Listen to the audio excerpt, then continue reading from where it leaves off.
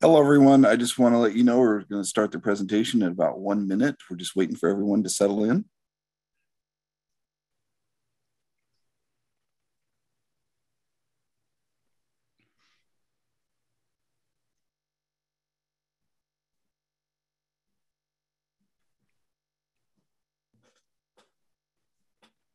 Hello, everyone. Just to let you know, we're going to start the presentation in about 30 seconds. We're just still waiting for everyone to settle in.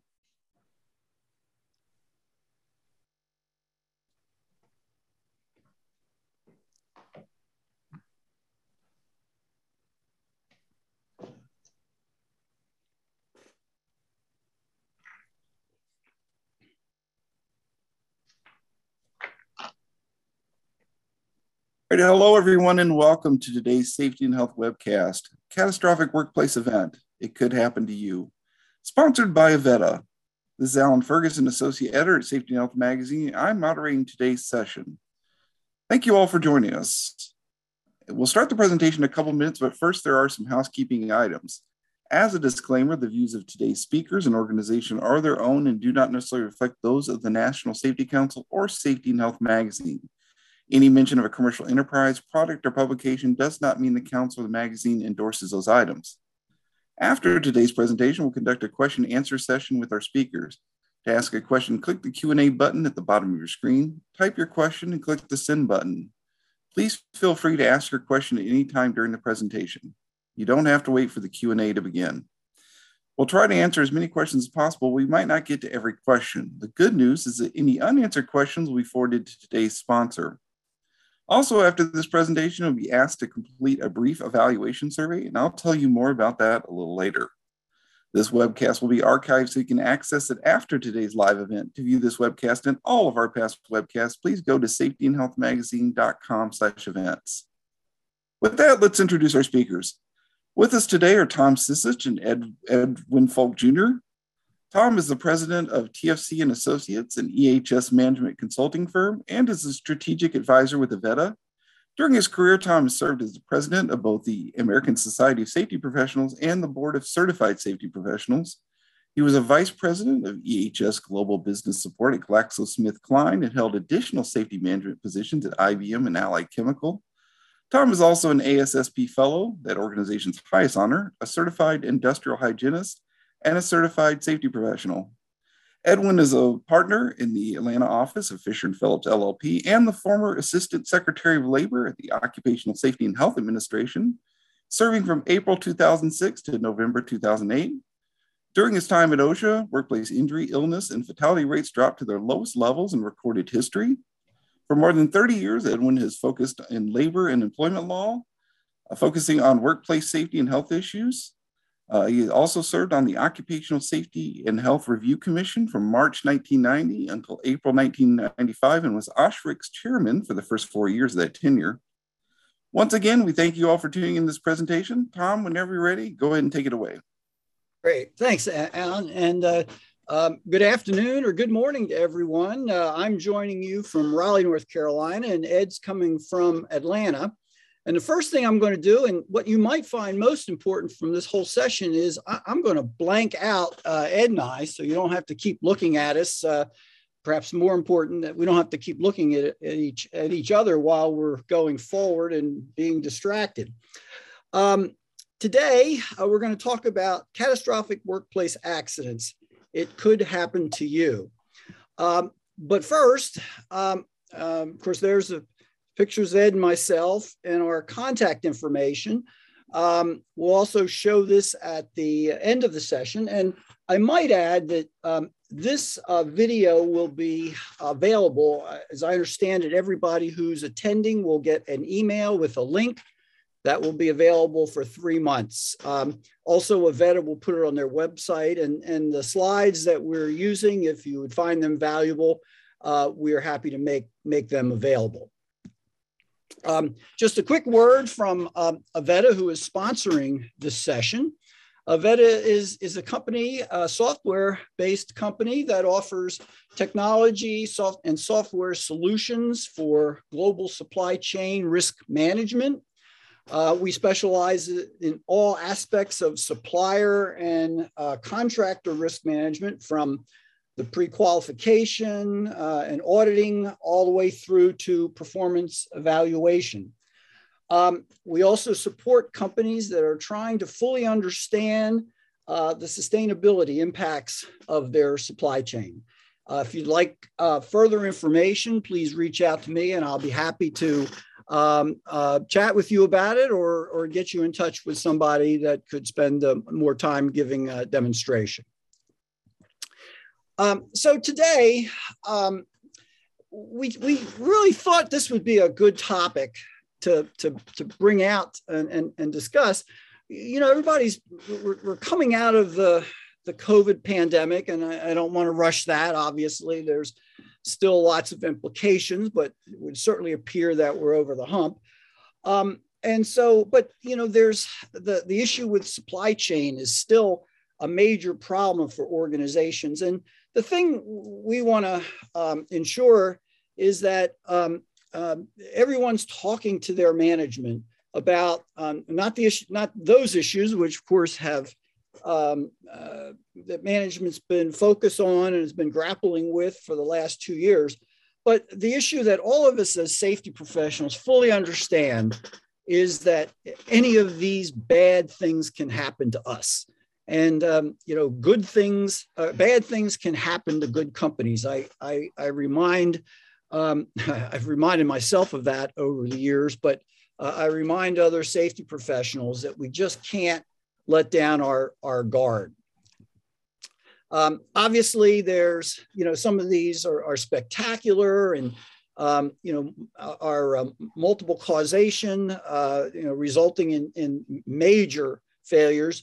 But one of the things we'll talk about is, you know, serious events can occur with just minor deviations from everyday events.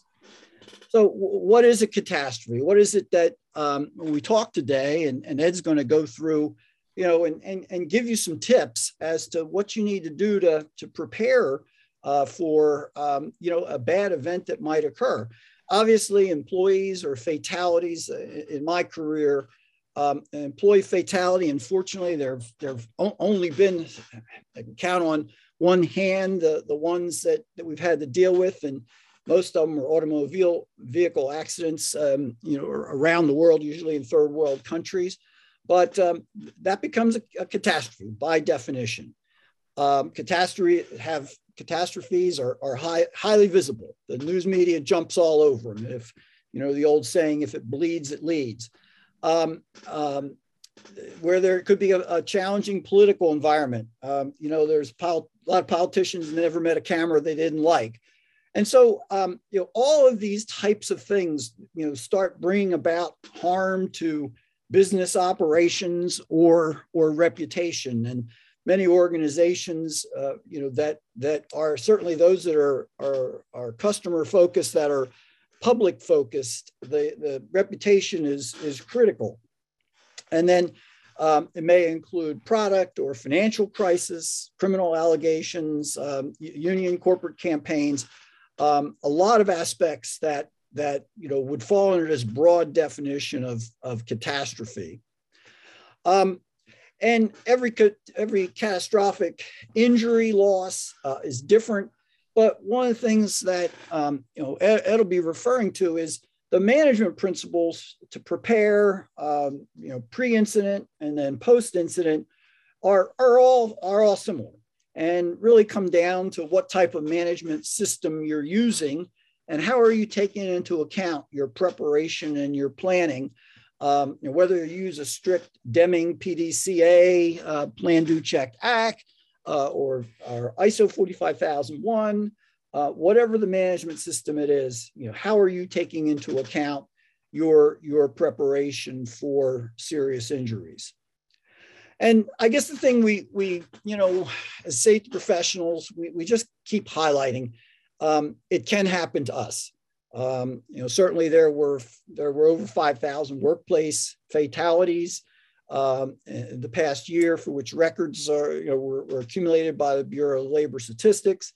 And some of the general data is a lot of these occurred in low risk injuries. Many involve vehicular accidents.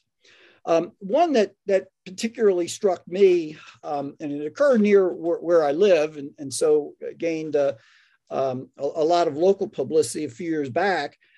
This particular accident resulted in 4 workers being killed and over 50 being seriously injured, many being hospitalized with serious burns. And the cause of the accident, this was not a sophisticated process. The cause was a industrial gas-fired water heater being installed within the facility. And the contractors didn't properly vent that particular operation. There was an ignition source, and you see the outcome. So not what we would normally call, on the surface anyway, a high-risk operation, and one that might never even get to our management's attention, that where we want to have, to perform a risk assessment and ensure that the contractors were qualified to do this work. So again, the most of us as safety professionals understand these things certainly can happen to us, but it's important that we communicate that message to our senior management. So with that as a lead in, I'm going to turn this over to my colleague and friend, Ed. All right, Tom, thank you very much. I really appreciate it. And I'll offer my hellos or best wishes to all you who are attending. I just want to say, I'll kick off by just saying, thank you for your commitment to safety health. I'm assuming that most of you are safety professionals that are on this thing, but maybe HR people who have safety as part of their responsibilities. But I try to say that thank the safety professionals who are out there in the field every time I do a program or something, because I look and see, I don't see the safety profession, those people, you who are out there doing this, you're instituting policies, procedures, you're doing training, you're doing the observation, you're doing all types of things that are allowing people to go home safe and sound each and every night to their families and loved ones. So and you never get the credit for that. I just wanted to say thank you for your commitment for that. So, and as Tom mentioned, this is a really important issue. And unfortunately, I've been through a lot, just like Tom has been. I've had some cases that I handled, particularly when I was at OSHA. When I was running OSHA, we had a very serious combustible dust explosion down in Savannah, Georgia. And I'm going to talk a little bit about that and just all the things that occurred and kind of explain why this is so important. So as you can see here, when we're on our response here, when we're talking about a response, and let me just kick off by saying the very most important thing is you cannot handle a catastrophic response if you haven't planned for it. It's just physically impossible. You have to plan right up front because there are going to, when you have these catastrophic accidents, and we'll talk about all the different things, you're going to be hit from all sides. You're going to be hit by 3, 4, 5, 6, 8, maybe 10 different government agencies impacting your, and they're pretty much coming all at one time. So we need to be very careful. We need to prepare for this. That's why it's very important. But we want to make sure that we don't do any more harm, making sure that we secure the scene as soon as possible, provide appropriate care to the injured. That's, you might say, well, we know they're going to do that. Well, yes, but even before the EMTs get there, or the fire department gets there, the police get there, you should have people who have already been trained on how they provide initial first aid and help protect them from getting injured anymore. So that's why we want to be sure of that. So we want to make sure that we're preserving and respecting the dignity of all the injured employees and the families and other persons who may be involved in this, because a lot of times you get caught up in the moment and it's hard to step back and say, okay, I got to make sure all the people that are injured, that they know we care about that. We're going to make sure that everything is done to protect, make them whole and get them back in. We got to also, those people who are not whole, or who are not injured, excuse me, we got to make sure we are communicating to them and communicating also to the families and others too. Of course, we're going to try to fix the problem and not put the blame. That's unfortunate. A lot of these agencies that come in there, they're just looking to find out who they can point the finger to, who can they issue citations to, who can they do a report on or whatever, showing that it was this particular employer's maybe managers or supervisors, whoever, who are really the ones to blame. So you can't. It just doesn't work to try to blame somebody for it. And to be quite honest, if you're looking to blame somebody, more than likely you're going to miss what's really happening there, and also being able to make this the long-term fix for that to really be working. So, and of course, we want to go back to normal operations. That has to be the key, especially now after COVID and all this stuff. There's still a lot of uncertainties. A lot of people very concerned about their jobs. The return you're seeing on the return to work right now. You're having a lot of companies that are starting to bring back their employees, and there's still a lot of people that are afraid. They're afraid. There's a lot of people that are also afraid they're not going to have a job. They're going to that the company will somehow downsize and they won't have anything. So we've got to make sure we're going to try to restore back to normal operations and make sure the employees know exactly what's all going on. And of course, the next thing is obviously to prevent the reoccurrence. And we can go into a whole lot of things that Tom mentioned about ISO 45001, which is a risk-based and safety and health management system, which hopefully sets up that you identify the risk before they occur. But clearly we're going to be going to prevent the reoccurrence. Okay, Tom, you want to go to the next slide? Oops. Did you jump over a slide, I think? I sure did. Yeah, that's all right. I won't charge you for that. So. All right, and what are we going to manage? Well, like I say, we got to manage the affected employees, those who are injured, those who weren't injured. We got to talk about business disruption. We'll talk a little bit more in detail about all these things. That's a big thing. You've got to get, you saw that slide that Tom showed. I suspect that facility did not get back to normal operations for many, many months.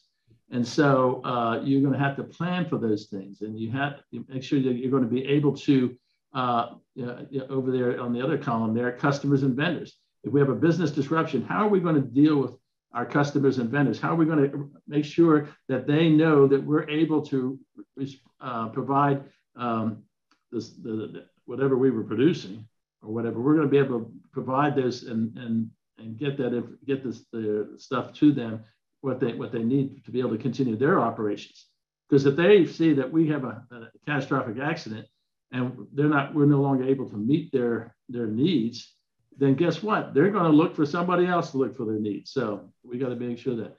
And of course, our vendors too, they're going to probably be wondering what's going on. So we might be also looking at, do we have backup vendors that can also, if we can help provide more of the supplies that we need to make the stuff that maybe we have to make it someplace else. Of course, the emergency response and dealing with the emergency responders is going to be very interesting. And I mentioned about the Savannah plant explosion. Let me just tell you how what happened, what agencies showed up, okay? All right, so the explosion occurs, and I think there were 16 people that got killed in that. The police, obviously, the police and the fire department showed up pretty much at the same time. And the reason I know so much, I'll know a lot of this, is OSHA has an area office in Savannah, and we were on site within less than an hour after the accident occurred. The OSHA with about 4 or 5 different people there, and then I directed to have we had several engineers, mechanical engineers who are familiar with all these type of things. They came in from Washington D.C. the next day, but you have to, or maybe it was that night they got in. But anyway, so police show up, fire department shows up, EMT shows up.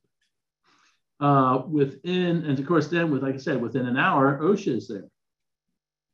And we got there, and it was very interesting. Somebody else got there about the same time we got there, and that was the alcohol, tobacco, and firearms group.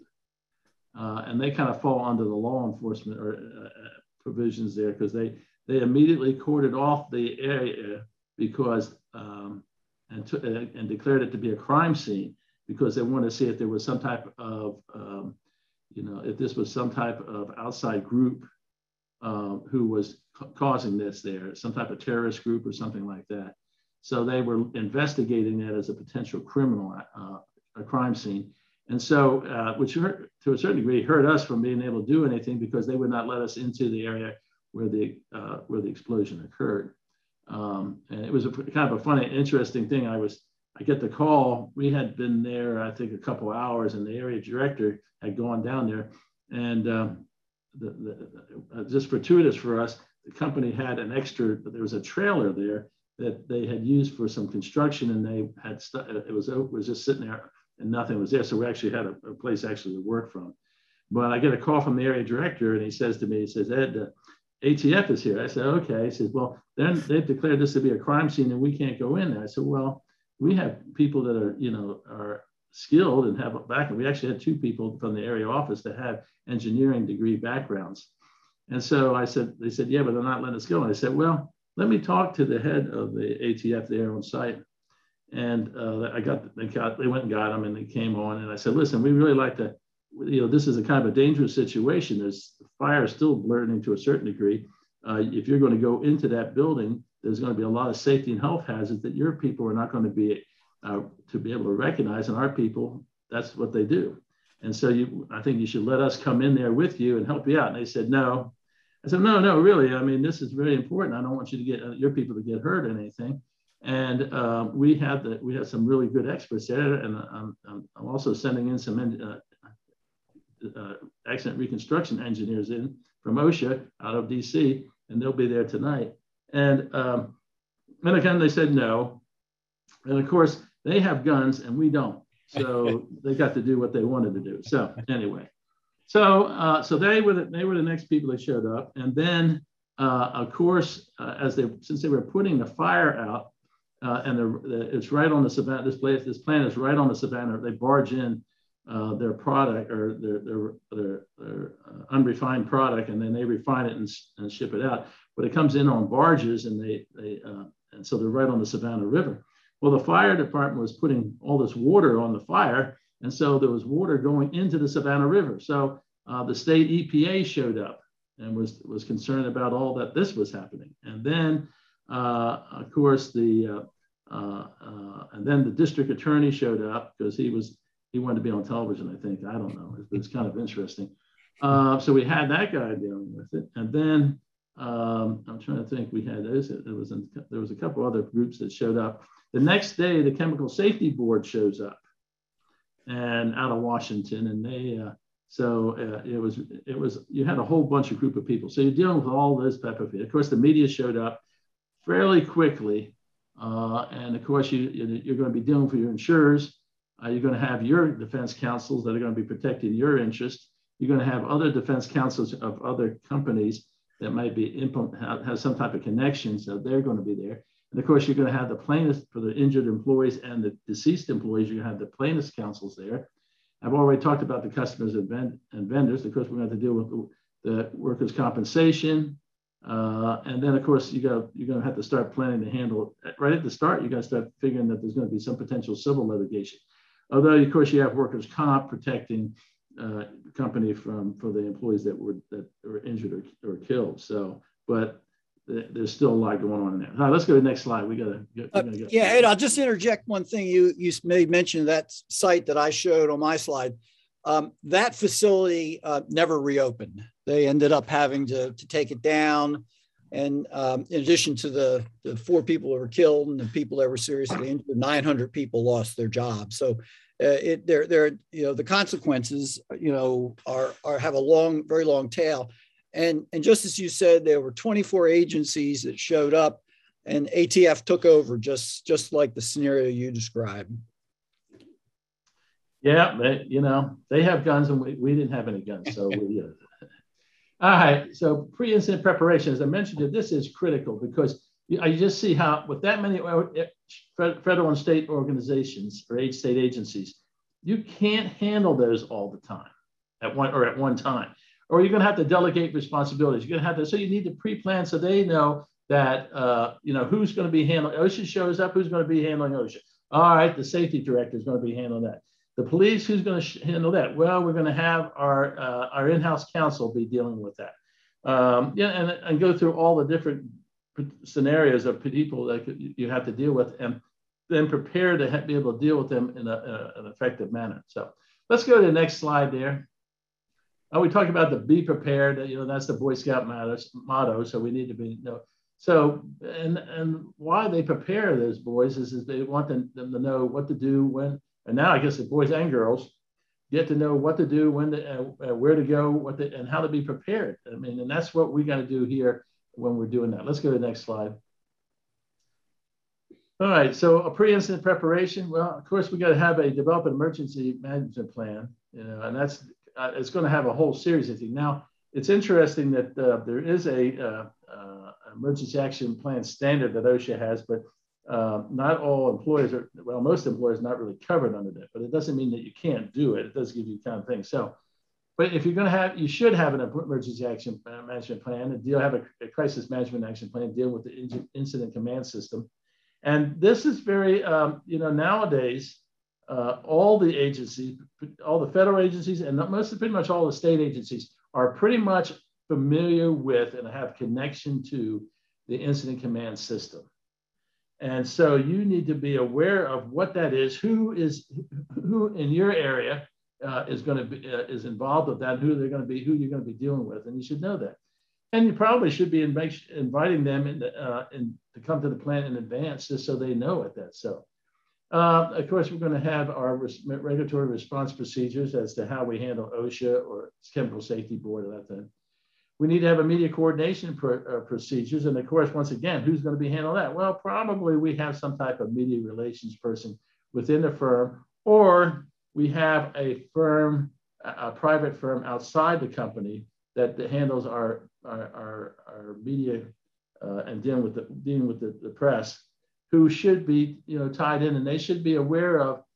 They should first know where the plant is, but they should be. You need to have them come in too and look at the plant, know what's all there, so they are able to respond if we have these things.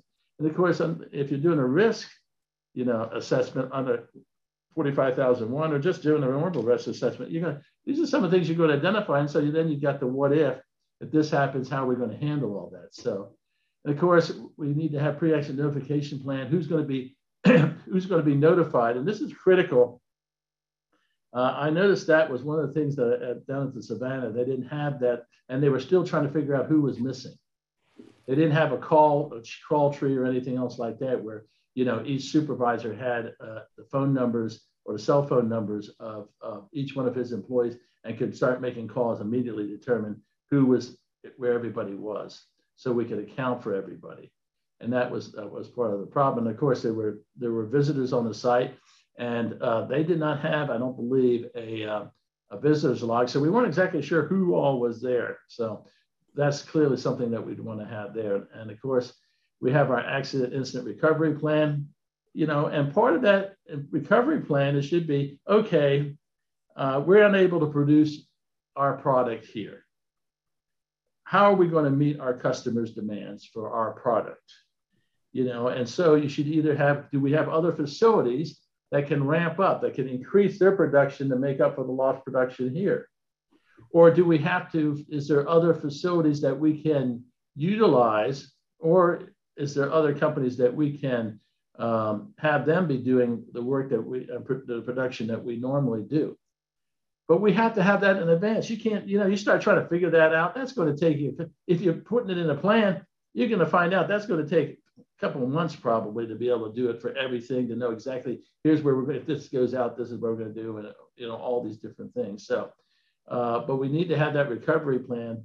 And of course, we need to know how we're going to be able to come back and start doing getting the plant back in shape. All right. And of course, we're going to have an employee assistance plan. We should have that. If you don't, as part of your program, some people say, well, geez, that's kind of expensive, Ed. What should I do? Let me tell you something. Every county in this country, well, I shouldn't say that, it's a kind of a broad statement, but most counties in the United States, in each state, have employee assistance programs available for employers or any employees to use. So you should, if you don't have it yourself, you should at least identify what does the county have, what services, what that we can utilize. And a lot of times these are for free. So you need to do that. Of course, we want to be doing our safety compliance audits so we can determine, that's part of the risk assessment, really what it's going to hazard assessment we got in number 8. We really need to be identifying what our safety and health risks are so we can eliminate those. And then the community outreach. This is one that a lot of people don't think about. And I tell you, I believe this is one of the most important things you can do. You can do, and all the other stuff is really important. I can't say that, but this has something that does things. And when I say community outreach, one of the things that this plant in Savannah did, they had a close relationship to a number of the churches that were surrounding the facility. It just happened that had some connections there, and the plant manager had been doing a lot. So when the accident occurred, here you have the preachers, the pastors from these different churches who are there. Of course, some of their parishioners were part of the injured, or unfortunately, some were the ones who were deceased. But they were there on site. And you know what? And the media was interviewing them, and we'd had them in there, and we'd showed them all the safety stuff that we had done and everything else like that. And they were there really talking about how the company was a really good employer. And that goes a long way. Let me tell you, that goes a long way. And so you need to do that. Let's go to the next slide. All right. Handling the accident, obviously top priority. How we're going to do our initial response. We've got to have that planned out. We got to know what we're going to do. Of course, you're going to have an evacuation. You're going to have to determine what, we account for all the employees. That's probably the critical thing. I mean, there on the one in Savannah, there were people that were trying to find, they couldn't find everybody. And you should have seen the anguish in these people that couldn't find their employees. It was really very touching in a way, but they were so disconcerted they couldn't find them. And so eventually they did, except for the 16, but it was very sad there. So, and of course we got to isolate the accident or incident area. Unfortunately, the ATF had done that for us and pretty much shut everything down. Of course, we want to prevent any further injury or damage, so we don't want people to be going into an area. If there's still a fire, and no one goes in if the building's still, the building's still fire. You just don't do it, And of course, we want to make sure we're providing prompt care to the injured. Of course, like I say, and that meant I think in any type of emergency action plan, you should have people that are trained in first aid, and have first aid supplies located in areas separate from in each area of the facility, so that if in this particular case where that portion of the plant blew up, we still had supplies and everything else at other parts throughout the facility. So that was very important. So, and that way we were able to start the care. And then of course, it didn't take too long for the EMTs. I mean, I think they probably had 20 EMT vehicles there, probably within 30 minutes at the most. So we really need to be focused on that. All right, next slide. Implement our accidents scene safety procedures, including evidence preservation. We should always be focused on that. I've handled over 400 OSHA fatality investigations. So I've had this question about, a lot comes up about spoilization of evidence. So you got to be very careful about that we want to make sure that we're going to be preserving everything that we can. And that's the problem when you have a whole bunch of different government agencies running around, because they may be moving stuff, they may be taking stuff. And we don't know anything about it. I mean, I've had that happen before where OSHA comes in and they see stuff and then they just take it with them. And that, my position always is that with respect to anything, a property of the company, that we will maintain that ourselves. We will secure it. We will do a site security and evidence preservation agreement, whatever we need to do, but we're still going to hold on to that stuff, okay? No, it doesn't go off the property, because if it goes off the property, more than likely it's going to disappear.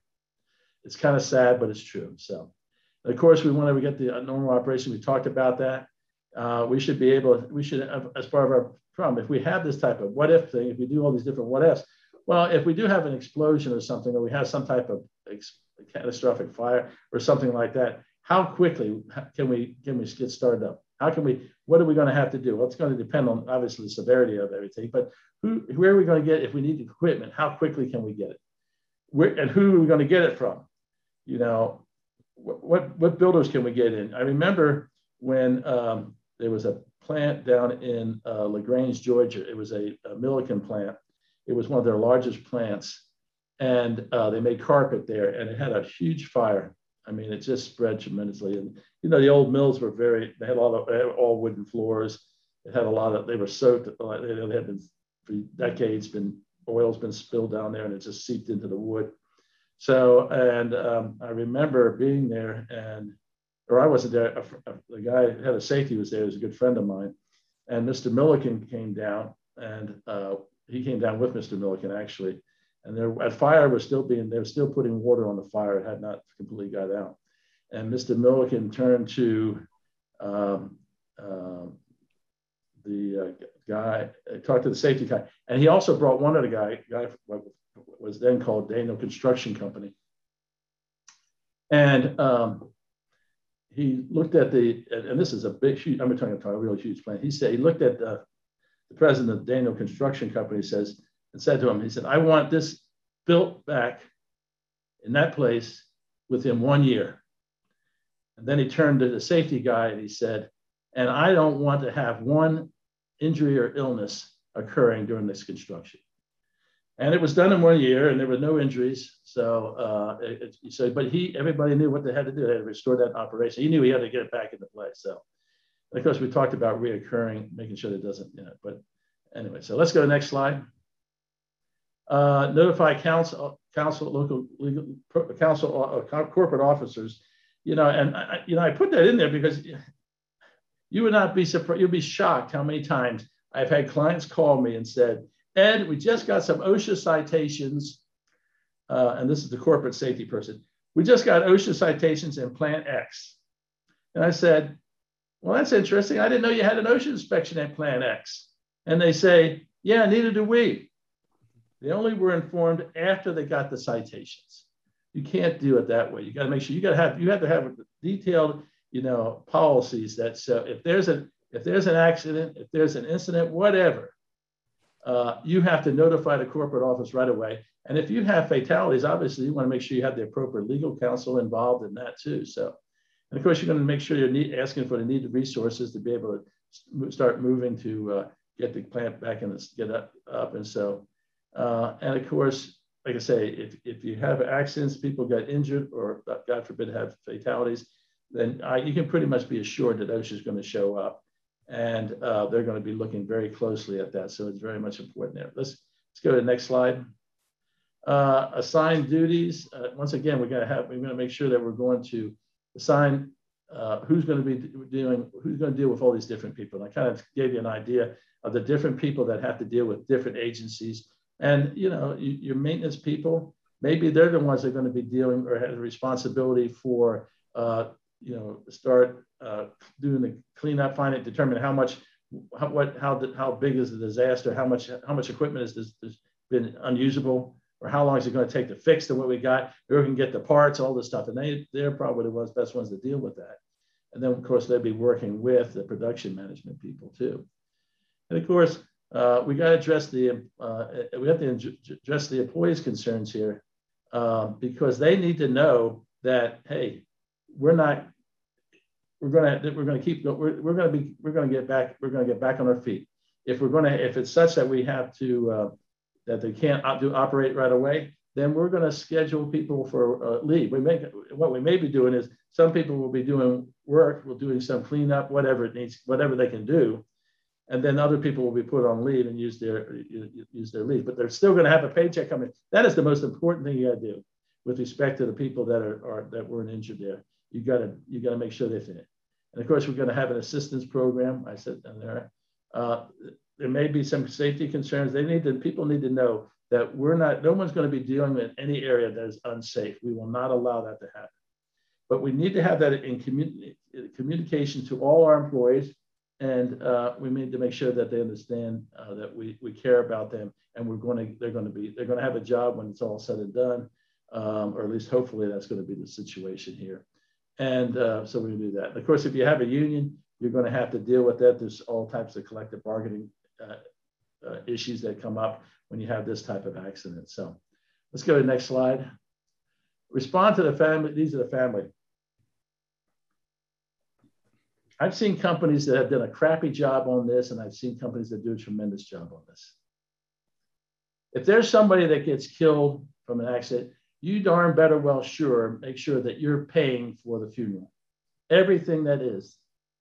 I cannot emphasize even that anymore. You want to get some type of lawsuit against you, intentional infliction of emotional distress, all this other stuff, and then don't worry about that. But you should be, first of all, when the accident occurs, the plant management and hopefully the upper management, the president of the company, will be going to those families and talking to them and showing that they care and let them know. And they should have with them when they go. So, I've had all this time, many times I've had people, CEOs, company presidents, I'll be talking to them about doing this stuff and dealing with this stuff when they have a fatality and stuff like that. And they say to me, Ed, why don't you go talk to the family? You have more experience about this than I do. You can handle it. Well, guess what? That's not my job. That's your job. And you should be able to go and explain to them that you're so sorry that this happens. You are committed that this will never happen again, and we're going to protect you. And you better have with you, standing right behind you, you better have the benefits people. You better have, that person's supervisor. The HR people should be there, and you should be able to say, "Hi, this is John, or this is Mary, and if you have any problems, if you need anything, you just call. There's their cell phone number. You call them 24/7 if you have anything comes up, and they're going to handle it. They're going to get the answers for you. They're going to get whatever you need for you. But we're going to make sure. And here's what for the deceased people. Here's the benefits that they have coming to them. If it's an injured employee, here's how workers' comp. They're going to be dealing with us. We're taking care of that. You don't have to worry about that. And if this person died, we're handling all the funeral costs. You do not have to worry about that, because let me tell you something. Especially if you have some spouses, young spouses. I mean, unfortunately, a lot of times this happens where some people get killed and they have a wife and 2 little kids left over. And they're scared, especially the wife. And if you're not giving her comfort and telling her that, hey, we got this. You don't have to worry about the money. You just take care of your family. You just take care of funeral arrangements, but don't worry about the cost. Everything's going to be taken. If you can't do that, you're going to end up getting sued somehow. Something's going to happen there. But it just shows that you don't really care too. So let's go to the next slide. Dealing with the news media. Well, of course, we're going to have our person. If you don't have a media person on staff, then you really should have a media consultant who has some type of retainer, so that if something happens, they're immediately there and they're able to handle all the responses. And of course, you want to have a unified message, and that's why you only have one person talking to the media. And you never say no comment. No comment means I don't care, or I don't know, I'm stupid and I don't know. But you say no comment is the worst thing you can ever say to the media. So you want to keep it, if you're dealing with the media, you want probably whoever is designated for that, they should know, hey, stick to it. Here's the facts, keep it brief. And it's so easy it is some boilerplate stuff. This is a tragedy. We are investigating. We are going to work with OSHA or whoever else, with any state agency, find out what happened and make sure that this never happens again. And we're making sure that all our employees are protected now. So you can see they're doing that there. So let's keep going. Next slide. Of course, we're going to limit written communications. Those should be all set out. We should have one message that goes out, and that's pretty much what we're going to be sticking to, even if we're doing any type of press conference. But I'm not a big thing about the president going up there and speaking at a press conference, but only if it can do a very short thing, which says, this is a terrible tragedy. I'm personally going to make sure we find out what caused all this. We're taking care of all the employees. We're working with every government agency we need to be working out here, and this is never going to happen again. And that's pretty much, he should be, thank you for, and I'm going to turn it over to our media person here. So, okay. But we want to do proactive things. That's it, go ahead. All right, no, that's okay. Of course, you're going to notify, police officers. All these groups are going to be, you have 8 hours. If you have a fatality, you have 8 hours from the time the fatality occurs to notifying OSHA. If you have a work-related injury, then you have 24 hours, and which resulted in a hospitalization, inpatient hospitalization. In other words, they stay overnight. Then you have 24 hours to notify OSHA of that. So MSHA has a one-call procedure. There are other state emergency management officials you have to talk. EPA, DOT, some of those may need to be notified there. So, but only notify government agencies who are required to notify. Some people think they got to tell the world about this or get every agency involved, which never is a good, never have a positive outcome on that. Next slide. Insurance carriers, you should be notified enough. Obviously, you're going to deal with the insurance, dealing with coming in and getting assessments on how to rebuild or whatever. You're going to have to do that. But you're also going to have other workers' comp policies, how they're going to deal with that. And so you want to make sure you have there. You probably, and of course, you want to, if you're going to have bring in your insurance carrier, you probably want to make sure they have some designated lawyer. But all I can tell you this is, you've got to be really careful about this. Sometimes these lawyers for the insurance carriers think that they can tell, they should be, they do all this investigation and try to put all this stuff together. Or I shouldn't, it's not necessarily the lawyers. It's a lot of times it's the insurance investigators. They put all this stuff in there, and it really in the long time hurts the client more than it helps.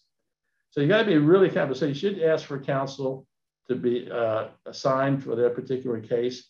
You should have your counsel and be able to make sure that counsel, your counsel, is coordinating with the insurance counsel, and they make it perfectly clear who's in charge, i.e. your counsel. The insurance counsel is going to be involved, but we want to make sure that we're directing it, and we're not going to be sending anything out. We're not going to do any. If we're going to do it, as we do our investigation, we're going to pull it under attorney work product privilege, but nothing gets put in the final form, and it only gets limited distribution to the 2 attorneys so they can review it. Because I promise you, it's amazing how many insurance reports I get that after I read this thing, I'm going, oh my God, we've just lost the case. They make all these admissions and a lot of times it wasn't even true. They just thought what it was. And so you need to make sure you coordinate that, but you really want to make sure you're coordinating your general counsel, is dealing with all these different groups, the general liability, the workers' comp, all those things there, anyway, but make sure, particularly the non-attorney investigators for insurance companies, they are a danger to you. So, all right, next slide. Handle requests for third party. Once you have an accident there, of course, they're going to want to look at what type of, whoever made the equipment, they're going to want to know that. What if it's contractors, they're going to be asking that, or who are the contracts owner, who's the property owner, and then you're going to have attorneys representing injured and deceased employees. Most of the time, if it's not going to be against you because your workers' comp is a bar, but you got to be careful. There are some states where there's some states that you can collect in workers' comp and still get sued in tort negligence, which I don't see how that, I don't know, whoever let that pass should have their, whatever. But you need to be recognize that, because you get that a whole lot. There is, if they can show gross negligence or willful contact on the part of the employer, you can get around workers' comp. And so workers' comp for a fatality, you might be being paid out $150,000. But if it gets around workers' comp, now you're looking at $2, $3, $4, $10 million. So there's a big difference, and that impacts you very dramatically. So, and of course, you're going to have questions from vendors, and even they may be claiming that they have people on site, they may be bringing, some type of actions, try to bring some type of actions against you. Let's go to the next slide. So, all right, we talked about the internal investigation. We got to file our first report of injury. Did we follow the company procedures? We got to look at the legal implications every time. And that last bullet, avoid snap conclusions. It is amazing to me somehow somebody comes out of, have done this initial review 1 hour after the incident occurs, and here's what happened. And it turns out that none of that was correct. So we want to really not come to any conclusions right off. We want to just gather the facts and get the evidence, talk to the right people and everything else. Next slide. And of course, when we're doing our examinations, we may have some type of external investigations. We may need expert witnesses to find out what really happened. We're going to see what the role of the counsel is. We're going to identify the witnesses. We're going to talk to them. But we got to make sure we have a counsel involved, because when we're putting these statements together, we don't want, we want to make sure we're not providing evidence to OSHA or a third, plaintiff's counsel or something down the road. So we need to make sure. But we do need to identify all the evidence and make sure we protect it to avoid spoliation, and or that we're not trying to obstructing that. So, and and when ATF tells this is a crime scene, you really want to make sure you're not really getting involved or not moving things or anything else like that. I was just at a facility the other day which had a number of fatalities a while back, and we had come by there to try to do some cleaning, and I had been in there one time. We had locked it. I got involved after the fact, but they had locked it and sealed up this room where the accident occurred. And, when we were doing the cleaning, there was a boot there, some type of shoe or something there. It was there underneath under the partition underneath part of the machine. And, we talked about, I talked that with the other attorney, the civil attorney. And we decided we're not going to move that. We're just going to leave it right there. We're going to clean around it, but we're not going to move it. So that's how we, to a certain degree, you got to be looking at these things. So, all right, next slide. Document control is very important there. We're going to collect whatever documents, look at our policies, procedures that may be applicable. You got to be a little bit careful about creating documents, especially we don't create anything for any federal agency, okay?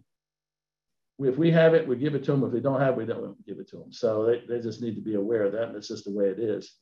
We're going to limit this distribution of documents. There may be some documents that are privileged.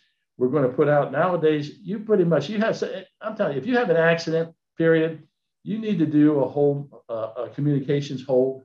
In other words, you notify all the people that may be involved, connected with it, with the incident, or supervisors and stuff. And you need to tell them, you do not delete any of your emails.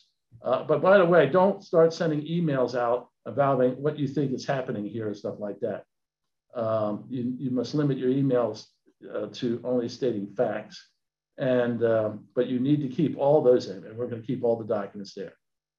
And that includes all communications. And OSHA is very much focused on getting email stuff. Matter of fact, pretty much you're going to get a whole request from any plaintiff's lawyer. You got to end up a civil or criminal act. But if you get a criminal action, either the state attorney general or the U.S. attorney is going to give you a hold saying you should keep all documents in any way connected to this case. So that's pretty much normal, and that happens right away. So anyway, let's go to the next slide. Ed, we're at just a heads up, we're at the 7-minute mark. Okay. So. Yep. Well, we've already talked about these. I mean, most of these you got, we said Chemical Safety Board, Department of Transportation, Department of Justice. If there's a criminal, just remember, if you have a fatality that results from a willful violation of an OSHA standard, then OSHA can refer that to the Department of Justice for criminal referral. So we need to be aware of that. Where you see most of the time anymore where criminal actions being filed because of fatalities is done at the state attorney general or state local DA, or the county district attorney too. So you got to make sure that's all these people you're going to have to deal with there. And of course, if you have a fire, you're going to be dealing with the fire marshals there. Let's go. Next slide. I think we've talked about OSHA investigations, what we're going to be doing. Normally, we don't ask for a warrant, but if you have fatalities and you got 10 agencies there, you may ask OSHA for a warrant because you might need the time just to get it. Of course, OSHA will do the opening conference. We're going to establish that, you already kind of know what the why they're there, so you don't have to kind of establish any type of jurisdiction. But you got to set up the thing how we're going to handle employee interviews, how we're going to coordinate with other investigators, how we're going to handle document requests from OSHA or any agency there. And then we got to look about photographs of, do we have trade secrets that we need to preserve? Next slide. The walk around, we're going to be doing all that. We are entitled on an OSHA walk around. We're entitled to have have at least 1 or 2 managers present with any OSHA people. Matter of fact, you should have 2 managers for every OSHA investigator. And the same thing with any other agency. You shouldn't do that there. So, but you want to maintain the control of the investigation. During the walk around, you've got to be careful that they don't try to expand the investigation. If they start going to other areas that is not connected with the incident, and you got to stop and say, hey, that's not part of the accident. Why are you going there? You need to make them tell you. Monitoring, we're not going to do. We're going to do side-by-side monitoring. We will not allow OSHA or any other agencies to do their own monitoring without us being able to do our own side-by-side. We're going to take notes. We're going to take pictures. Whatever OSHA takes a picture of, we're going to take a picture of. And, we just want to document everything. Next slide. We talked about the documentation already. Our OSHA takes a position on our employee interviews on the hourly employees that they can take those in separate, private. Technically, the OSHA hourly employee has the right to ask OSHA to have whoever they wanted there. So they could actually ask for their supervisor. So, but a lot of times still OSHA kind of pushes that off. Management interviews, we are entitled to have a management person there. If you have a fatality, you will you absolutely must have your legal counselor there. So let's go to the next slide. Closing conference, they're going to go over, OSHA will go over what they found, and we're not going to be responding. We're just going to maybe asking some questions. Next slide. Citations have to be issued within 6 months of the start of the investigation. Once we get the citations, we have to post it. Eventually, if any citation that is not withdrawn, we will have to make sure that it's properly abated, and then we're going to communicate that to the employees and to the public. Next slide.